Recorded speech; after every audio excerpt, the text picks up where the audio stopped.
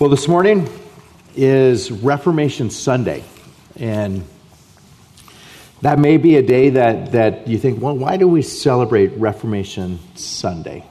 Why would we do that? The last song that we sang came from Martin Luther, and it was written during that time. The chorus there, the final words that we sang were, Let goods and kindred go. This mortal life also. The body they may kill. His truth abideth still. His kingdom is forever. We sing those words, and for some of us it may be, I love that hymn. Or it may be that we should give up some things, or that person wandered away from us, or they haven't wanted to do with us much since we became Christians. But for others of you, you've given up a whole lot in the sake of letting goods and kindred go. During the time of the Reformation, there was a lot of that. Letting goods and kindred go. And this mortal life also. Those words, this mortal life also. Undoubtedly, there was people who thought of those words as they sat in a prison cell waiting to be put to death. The time of the Reformation was a time in which God worked in just awesome ways to bring us to the place that we are today. To save many people and to cause His word and the gospel to flourish in Europe and even to the uttermost parts of this world. An incredible time in the history of this world that took place in the beginning of the Reformation. As we think of October 31st of 1517, where Martin Luther nailed the 95 Theses on the door of the Wittenberg Castle Church. We're 502 years out from that. 502 years out from that. But there's a lot that took place before that time and around that time and since that time that I believe it's appropriate to take this Sunday, Reformation Sunday, and consider what God did and what it meant and what it's worth to us today. There's 5 major aspects of the Reformation, and that would be that Scripture alone is our authority. That we are saved by faith alone, by grace alone, by Christ alone. And lastly, to the glory of God alone. These are the 5 solas that matter to us in incredible ways as far as Scripture alone, faith alone, grace alone, by Christ alone, to the glory of God alone. We cling to these aspects of what it is that causes us to be saved and what we have as the authority for truth. On this Reformation Sunday, I want to focus on salvation that comes, and we learn of it through Scripture alone as our authority. And look at church history in that regard to come to a place of appreciating it this morning. So, will you join me in prayer as we approach this Reformation Sunday? Lord God, we thank you for this day. 502 years since Luther nailed that 95 Thesis on that door at the Castle Church in Wittenberg. Chaos broke out over Europe. And yet you were doing something mighty. Things mattered. They mattered to Luther. It mattered to thousands and thousands of others who lived at that time and who have lived since. I pray that on this morning that we would come to appreciate it more and more, but find ourselves in a place of appreciating you and what you've accomplished, and mostly that we would appreciate your word, cling to it, hold to it, and find ourselves in a place of wanting to know you, to study you, to find ourselves in awe of you, to be instructed by you through the power of your holy word in a new and powerful way as we search your word this morning in the history of the church. And we ask these things in Jesus' name. Amen.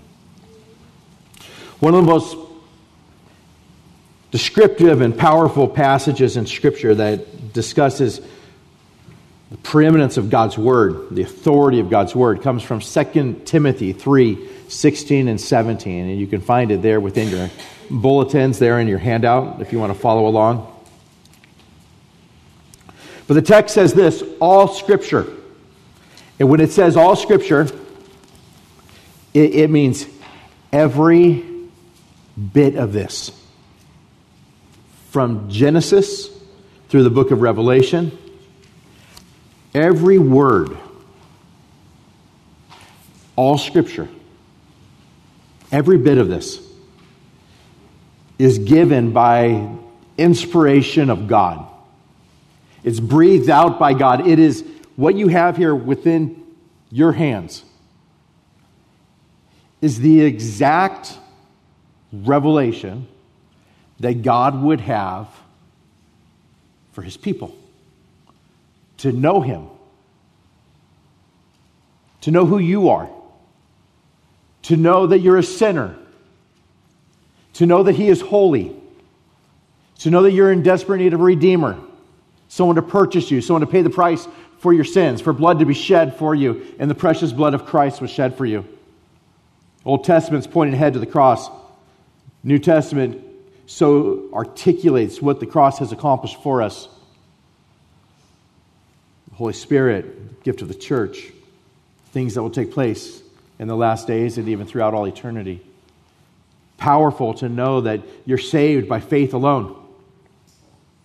By faith in the work of Christ upon the cross alone. These truths we hold so dear to us, don't we? To know that I'm not saved based on how well I am living or how well I've lived or what I've accomplished or what I've done. I'm not saved based upon what family I came from. I'm not saved based upon whether I'm able to keep myself to the very end. But I'm saved because Almighty God became flesh, and He dwelt among us. He perfected all holiness, fulfilled all of the law, kept it perfectly. Died on the cross for our sins, every one of them. Rose again on the third day. And He said, whoever believes in me shall not perish, but have everlasting life. It's by faith alone that you are saved. These truths it makes it so we can sleep at night, doesn't it? It takes a weight off of us that would crush us with despair if we thought that it was dependent upon us. It frees us to the place where there's so much joy in the gospel.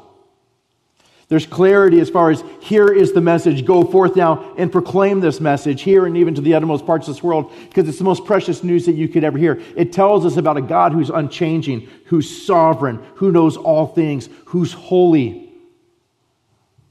It tells us everything we didn't know pertaining to life and to godliness. This book is something in which we bleed Bible. We love Scripture. We love the truths that are found in Scripture. Because it's the very breathed out Word of God. It's profitable for doctrine, what we believe, for reproof, for correction, for instruction in righteousness. How should we live? In what ways do we need to be corrected? How could we be molded more into the image of Christ? How might we please Him in the way in which we conduct ourselves on a daily basis? That the man of God may be complete, thoroughly equipped for every good work. All that we need to know, thoroughly equipped for every good work. How to live this life in which we live. How to handle suffering. How to handle depression. How to handle being a dad or being a husband or being a mom or being a wife or being a child or being a part of the church or being in a workplace or being under persecution. How do we do this? How do we have hope and joy in the midst of a world that's surrounded by sin?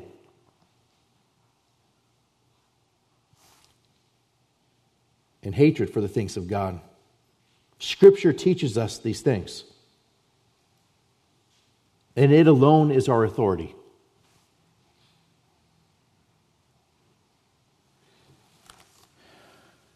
As evangelicals, as Christians, sola scriptura, Scripture alone, can be defined as this. We affirm the inerrant, meaning without error, Scripture to be the sole source of written divine revelation, which alone can bind the conscience. The Bible alone teaches all that is necessary for our salvation from sin and is the standard by which all Christian behavior must be measured. We deny that any creed, council, or individual may bind a Christian's conscience. That the Holy Spirit speaks independently of or contrary to what is set forth in the Bible, or that personal spiritual experience can ever be a vehicle of revelation. Someone says, like, well, God to me is not like that because this one time I experienced this and this is what I know. We look and say, your experience doesn't determine truth. This determines truth. The page of Scripture determines truth. This is all that we need to know, but it tells us everything that we need to know that God desires for us to know about Him, about us, and about how we might be saved and how we ought to live. We find the words in the pages of Scripture to be precious unto us as Christians. I want to take you through history to help you understand how we came to this place. God's Word was given, was recorded, and written with such incredible accuracy to make sure that God's truth has been kept from the very beginning. You may have people that question the authenticity of Scripture and whether it's truly without error.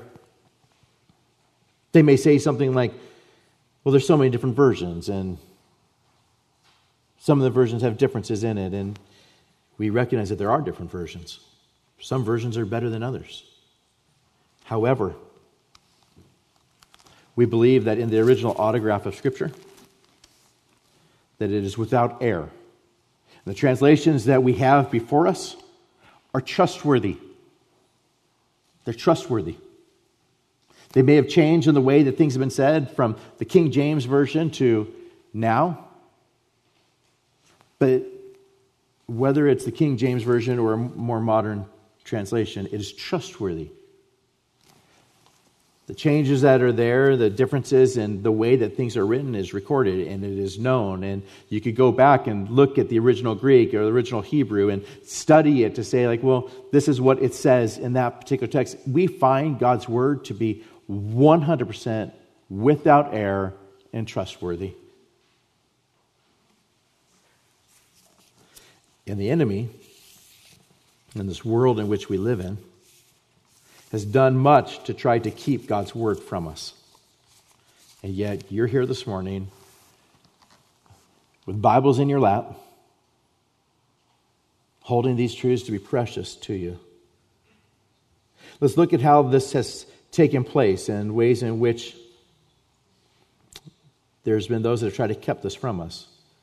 In the year 1215, the Fourth Lateran Council said this: the secret mysteries of the faith ought not to be explained to all men in all places.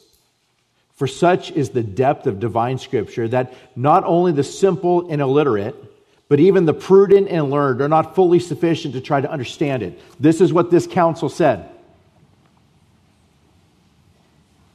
Saying, you, whether you're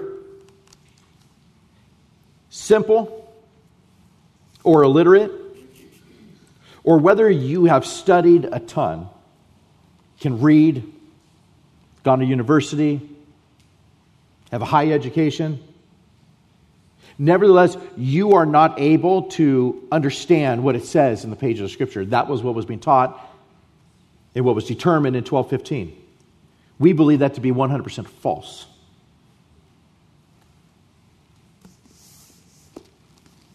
And so it was said that it was the priests that were to interpret these things. They alone were to be the ones that studied Scripture. They alone were to be the ones that were to speak to the people, because the average person, or even the above average person, could not understand it. In 1382, John Wycliffe completed the translation of Scripture from the Vulgate. The Vulgate was written in the 4th century. It's a Latin translation of the Bible. But Wycliffe translated it from the Vulgate into English. That was an awesome, awesome thing that he did as he completed it in approximately 1382. In 1384, he died from a stroke. But a whole group of people followed him. They're known as the Lollards. They followed Wycliffe. They would read Scripture. They'd meet secretly in the hull of a ship or out in a field or behind closed doors. They'd meet secretly and they would read God's Word to each other. They had to do it secretly because it was not allowed to do that. You were not allowed to read Scripture. You weren't allowed to have translations of Scripture in your own language. You had to do it in secret. And that's what the Lollards did. According to John Fox, the Lollards opposed pilgrimages and the worship of saints. They denied the Roman Catholic teaching of transubstantiation, which means that when you partake in communion, that the bread and the wine actually become in reality the body and the blood of Christ. And they demanded that the Bible be translated into the English language. That's what the Lollards believed. And they were persecuted in incredible ways. In 1401, a law was passed by King Henry IV called the De Heretico Comburendo, which means regarding the burning of heretics. The law stated that heretics, specifically those who made or wrote books or preached or instructed doctrines in contradiction to the Roman Catholic Church, those who translated Scripture into common languages, among other things, would be punished by being burned at the stake. So if you did this, if you taught like that, if you preached like this, if you spoke God's Word to the people, if you read God's Word, if you translated God's Word, the consequence was that you were to be burned at the stake for doing that. In 1415, John Huss, Czech man living there in Prague, was burned at the stake.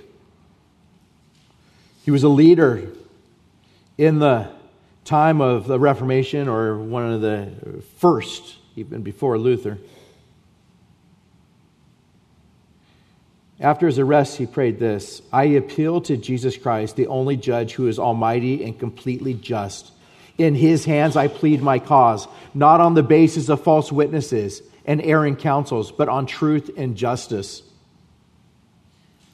And on July 6th of 1415, just before he was executed, he said, Lord Jesus, it is for thee that I patiently endure this cruel death. I pray thee to have mercy on my enemies And then he recited the Psalms as the flames engulfed him. Flames consuming him. And he's reciting the Psalms as he was there in Prague.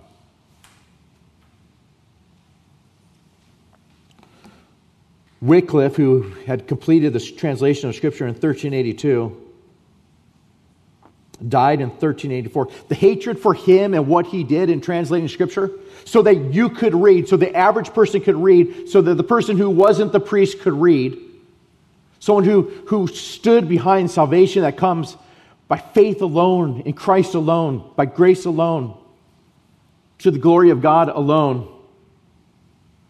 They hated him so much for what he had done in translating Scripture that they took his body that was dead, that had been dead from 1384 to 1428. They pulled his body up out of the ground and they burned it.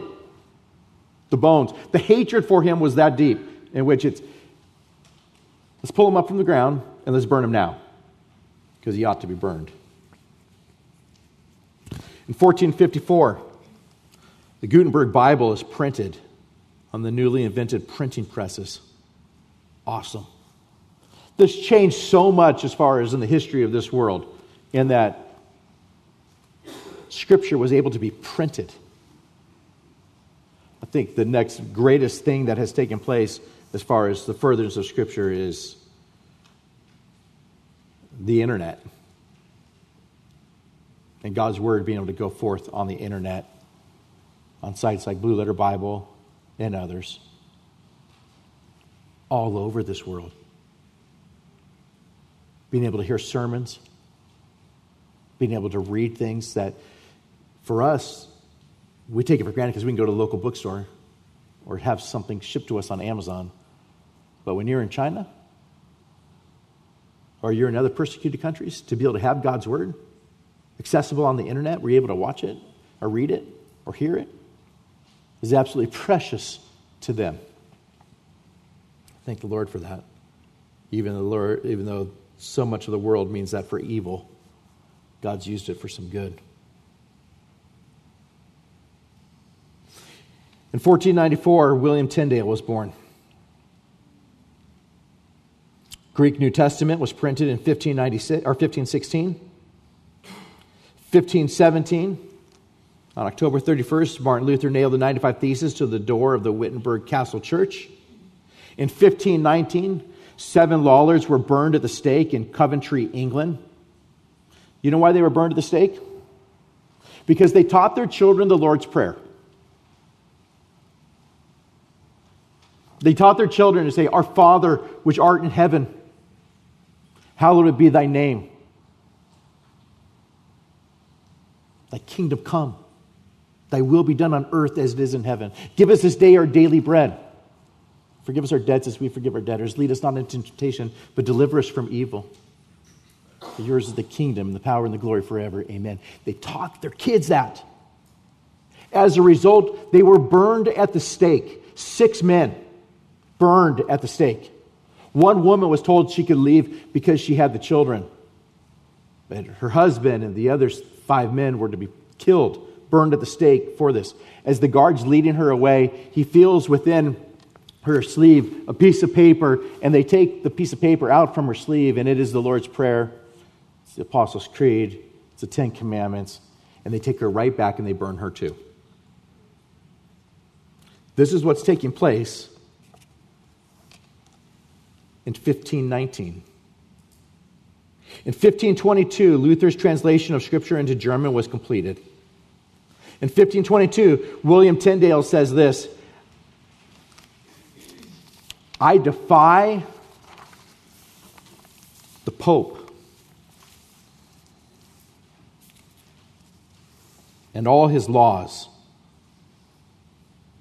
If God spare my life, ere many years I will cause a boy that driveth the plow to know more of Scripture than he does." Speaking to a priest. If God makes it so that I could live, If he spares my life, my goal is that the boy that is plowing out in the field, he'll know more Scripture than the priest, because it will be available to him. He'll be able to read it in English. He'll know more of Scripture than the priest. William Tyndale says in 1522. 1524, Tyndale is forced to flee England as he lives as a fugitive in hiding. He finished translating the New Testament into English in 1525. It's an awesome, awesome thing that he did. 83% of the King James Version of the Bible in the New Testament is directly traced from what Tyndale translated. 83%. 76% of the Old Testament directly translated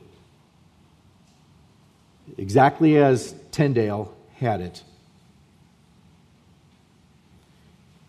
When we read Scripture, we have much to be thankful for this man, Tyndale, William Tyndale, who translated Scripture with boldness in hiding into English so that we would have what we have today.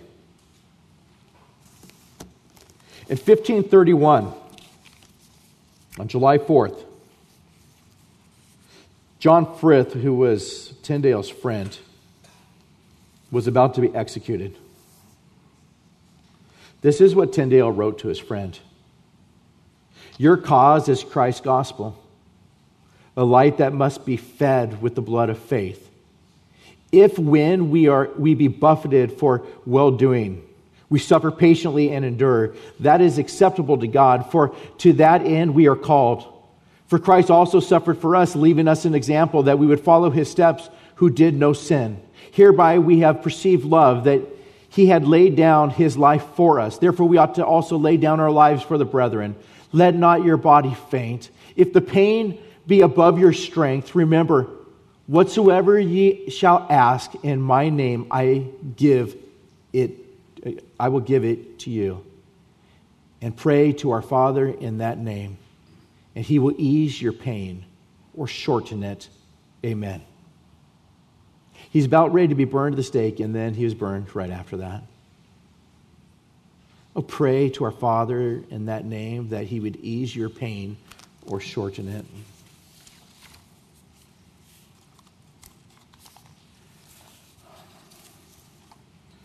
Reading from John Piper's book, talking about the biography of Tyndale. He goes on a list of people who also died. He says that Richard Bayfield ran the ships that took Tyndale's books to England. He was betrayed and arrested.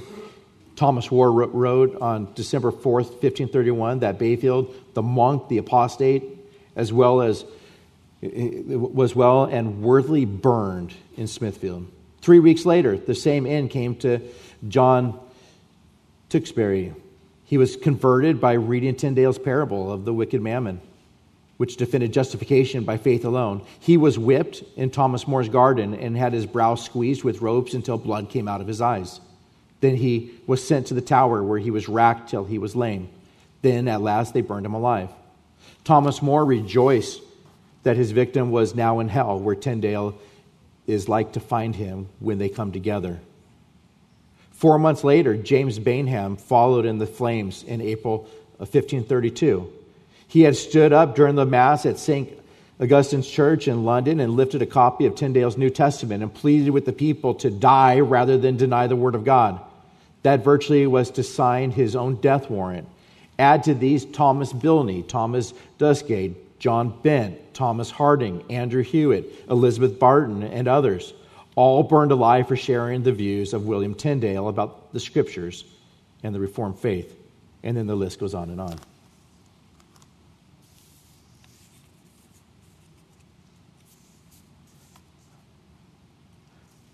Fox's Book of Martyrs has person after person after person burned at the stake for their faith.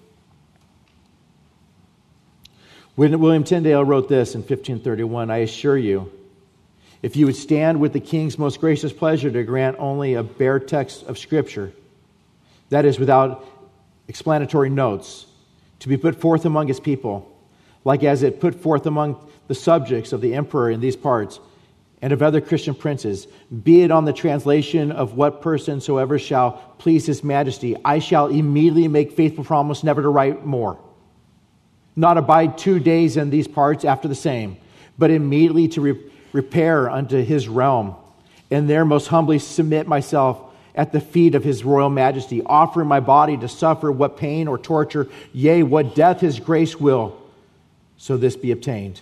Until that time I will abide the asperity of all chances, whatsoever shall come, and endure my life in as many pains as it is possible, or as it is able to bear and suffer. So, King, if you would just make it so that Scripture was translated into English, I will not write one more word and do to me whatever you want to do. I just want Scripture translated into English. I want people to be able to read Scripture. Do it, and then do whatever you want to me. Just make it so that Scripture is translated into English.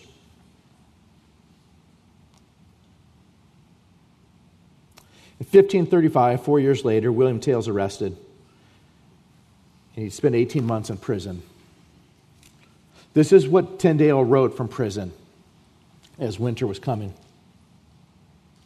I beg your lordship and that of the Lord Jesus, that if I am to remain here through the winter, you will request the commissary to have the kindness to send me from the goods of mine which he has, a warmer cap, for I suffered greatly from cold in the head, and I am afflicted by the perpetual catarrh, which is much increased in this cell. A warmer coat also, for this which I have is very thin. A piece of cloth too to patch my leggings. My overcoat is worn out. My shirts are also worn out. He has a woolen shirt, if he will be good enough to send it. I have also with him leggings of thicker cloth to put on above. He has also warmer nightcaps. And I ask to be allowed to have a lamp in the evening. It is indeed wearisome sitting alone in the dark. But most of all, I beg and beseech your clemency to be urgent with the commissary that he will kindly permit me to have the Hebrew Bible, Hebrew grammar, and Hebrew dictionary, that I may pass the time in that study. In return, may you obtain what you most desire, so only that it be for the salvation of your soul.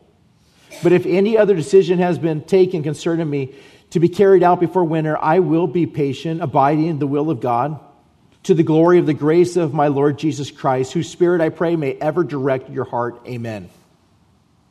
Do you get the heart of this guy? He's in prison. He's approaching winter. He's getting cold. And it's just, can you please send me just a cap?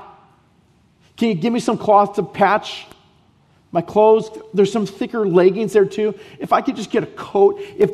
If you could do this, but could you allow me to have a lamp in the evening?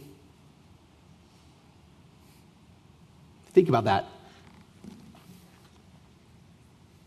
I'm freezing. But could you give me a lamp in the evening? It is indeed wearisome sitting alone in the dark.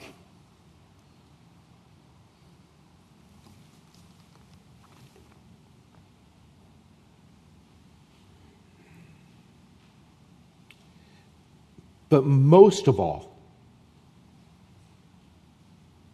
a Hebrew Bible, a Hebrew grammar, and the Hebrew dictionary, that I may pass the time in that study. I just want God's Word. The clothes would be amazing and the lamp, but I mostly want God's Word. We don't know if he ever got any of that.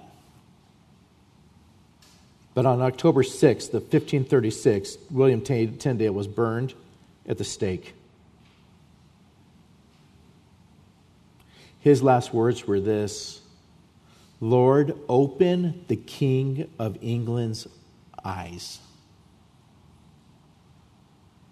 Lord, just open the King of England's eyes. Because he was a priest, they strangled him first and then they burned him at the stake.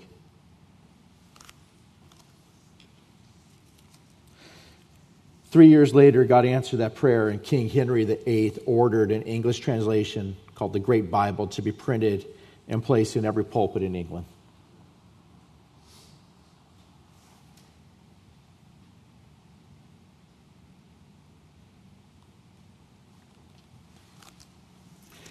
How precious is this to you?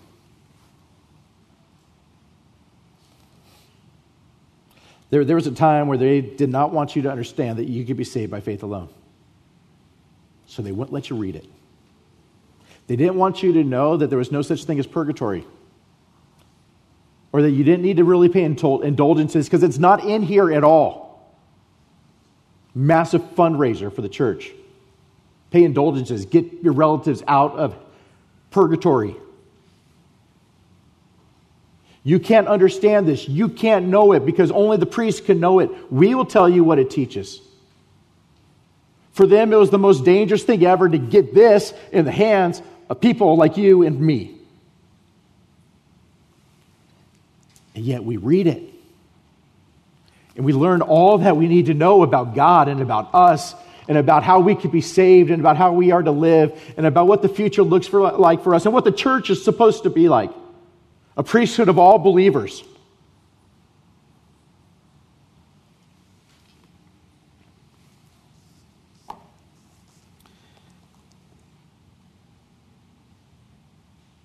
There were those that went to the stake over and over again and were burned alive.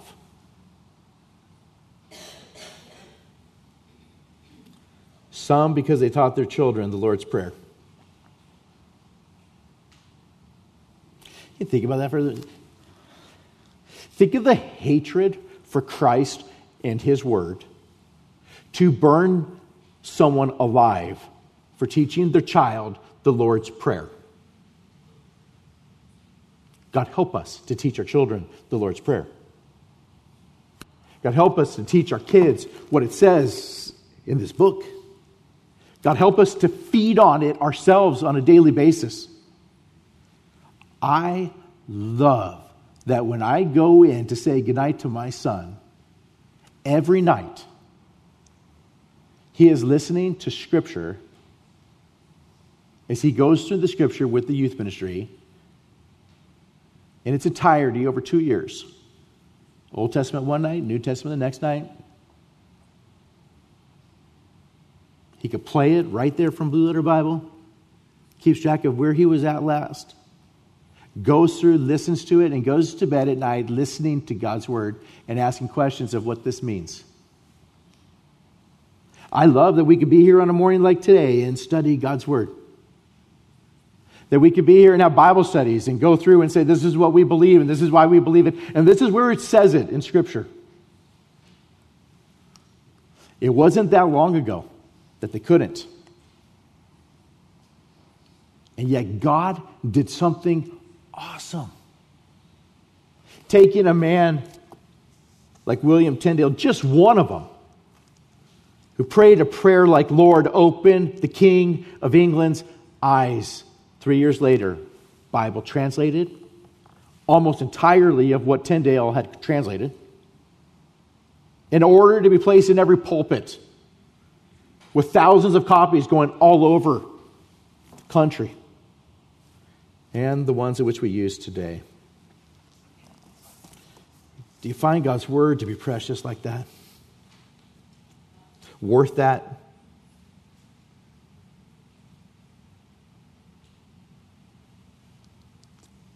Think of this man. Cold. Can you just give me a cap on my head? some thicker leggings, coat. But I want a lamp. I just want a lamp. It's indeed wearisome sitting alone in the dark. Mostly give me God's Word. To read that at night under that lamp. Tyndale, without a doubt, became a lamp. A light that shined brightly.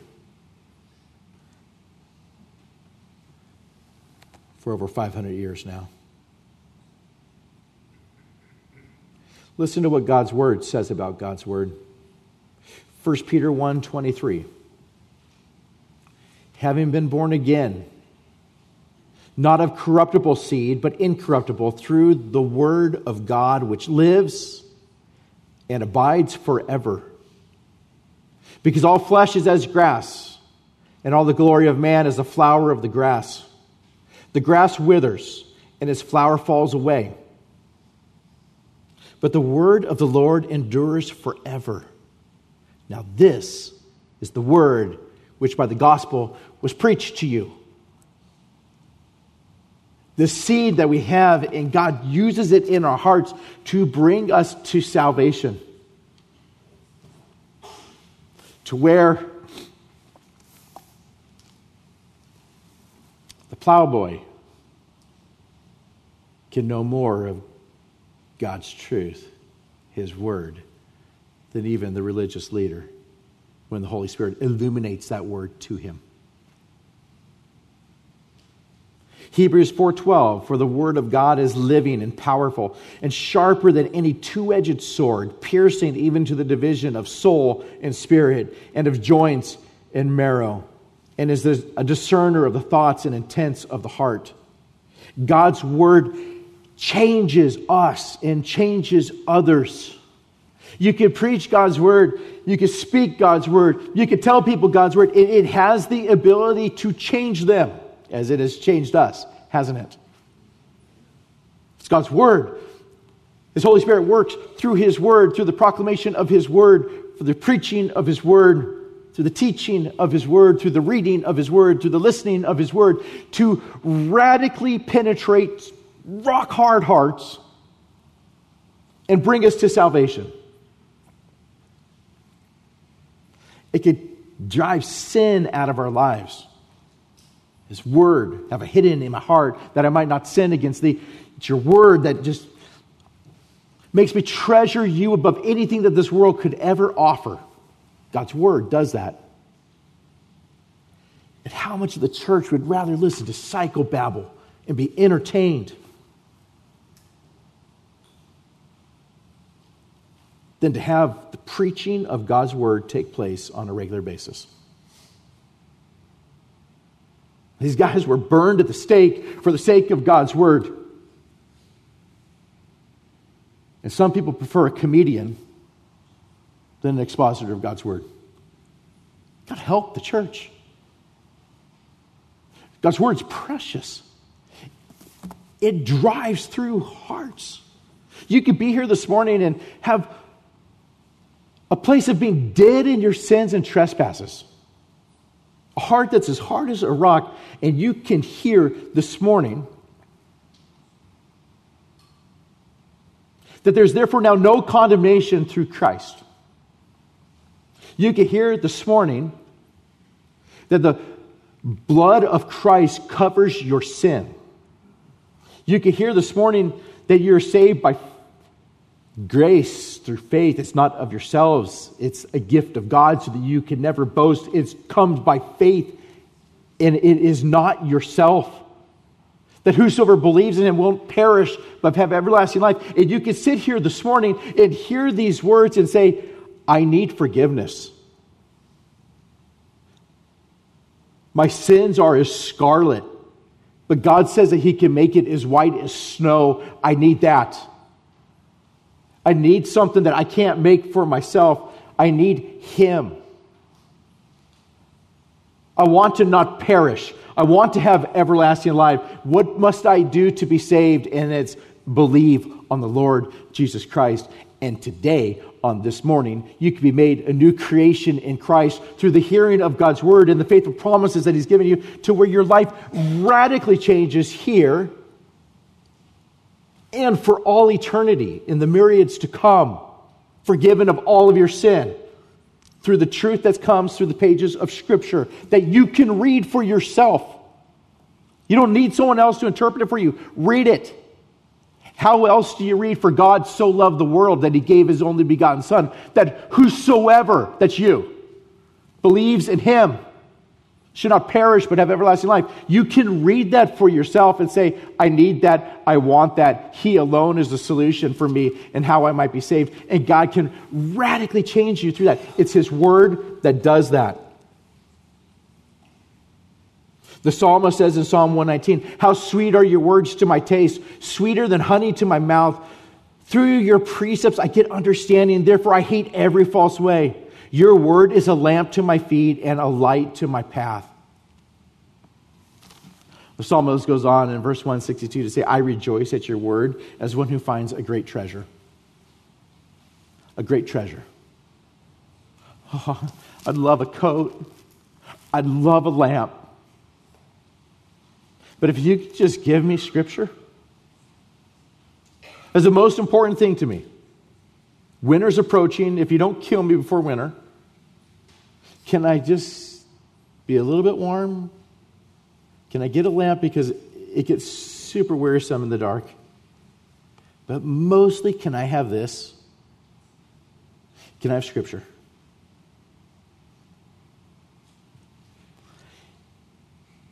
If God's word isn't precious to us like that, it ought to be.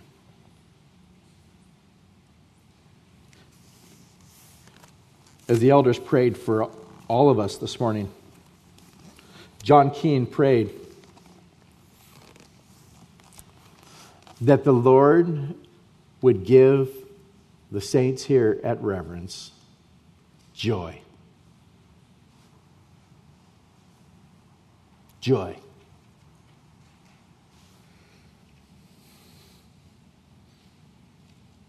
I pray that that joy grows exponentially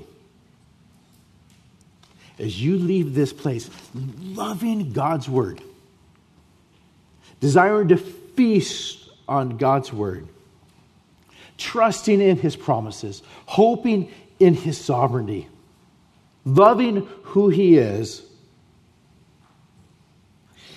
and that you'd rejoice at this word as one who finds a great treasure. It's a treasure. You found it. Translated for you so that you could read it and have more knowledge than the Pope by reading this, loving it, and having the Holy Spirit illuminate to you his word, that it might give you joy and comfort and peace and hope in such a magnificent view of God that you worship him with all that is within you and you love him more than the stuff of this world. Treasure him like that. Amen? Let's pray together.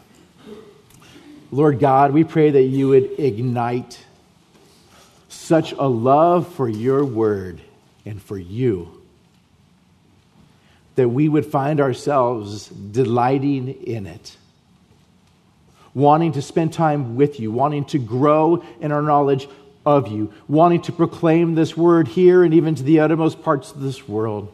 That we'd be like that plowboy who hears your word and understands your word and knows the truths, that we understand more than those that were trying to lead the church back then. Because it's been made plain to us and your Holy Spirit teaches us. And Lord, I pray that if there's anybody who came into this church on this morning not knowing you,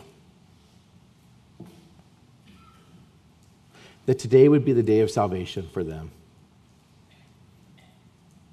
As only your word can do, may it pierce their hearts, bring them to their knees, and cause them to hope in your shed blood on that cross for their salvation.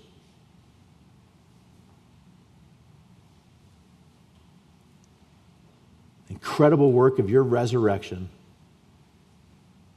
that all of their hope in this life and throughout all eternity would be what you've accomplished for them on the cross.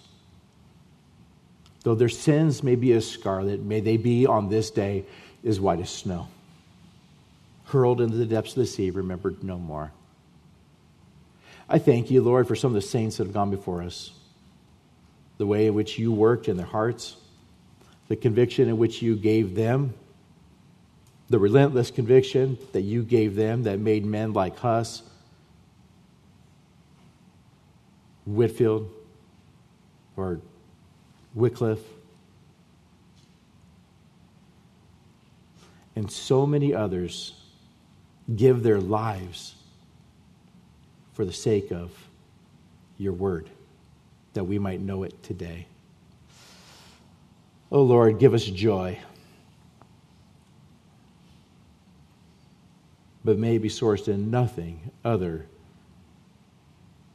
than the precious promises we find in Scripture and the glory in which you reveal yourself in the pages of Scripture. We ask this in Jesus' name. Amen.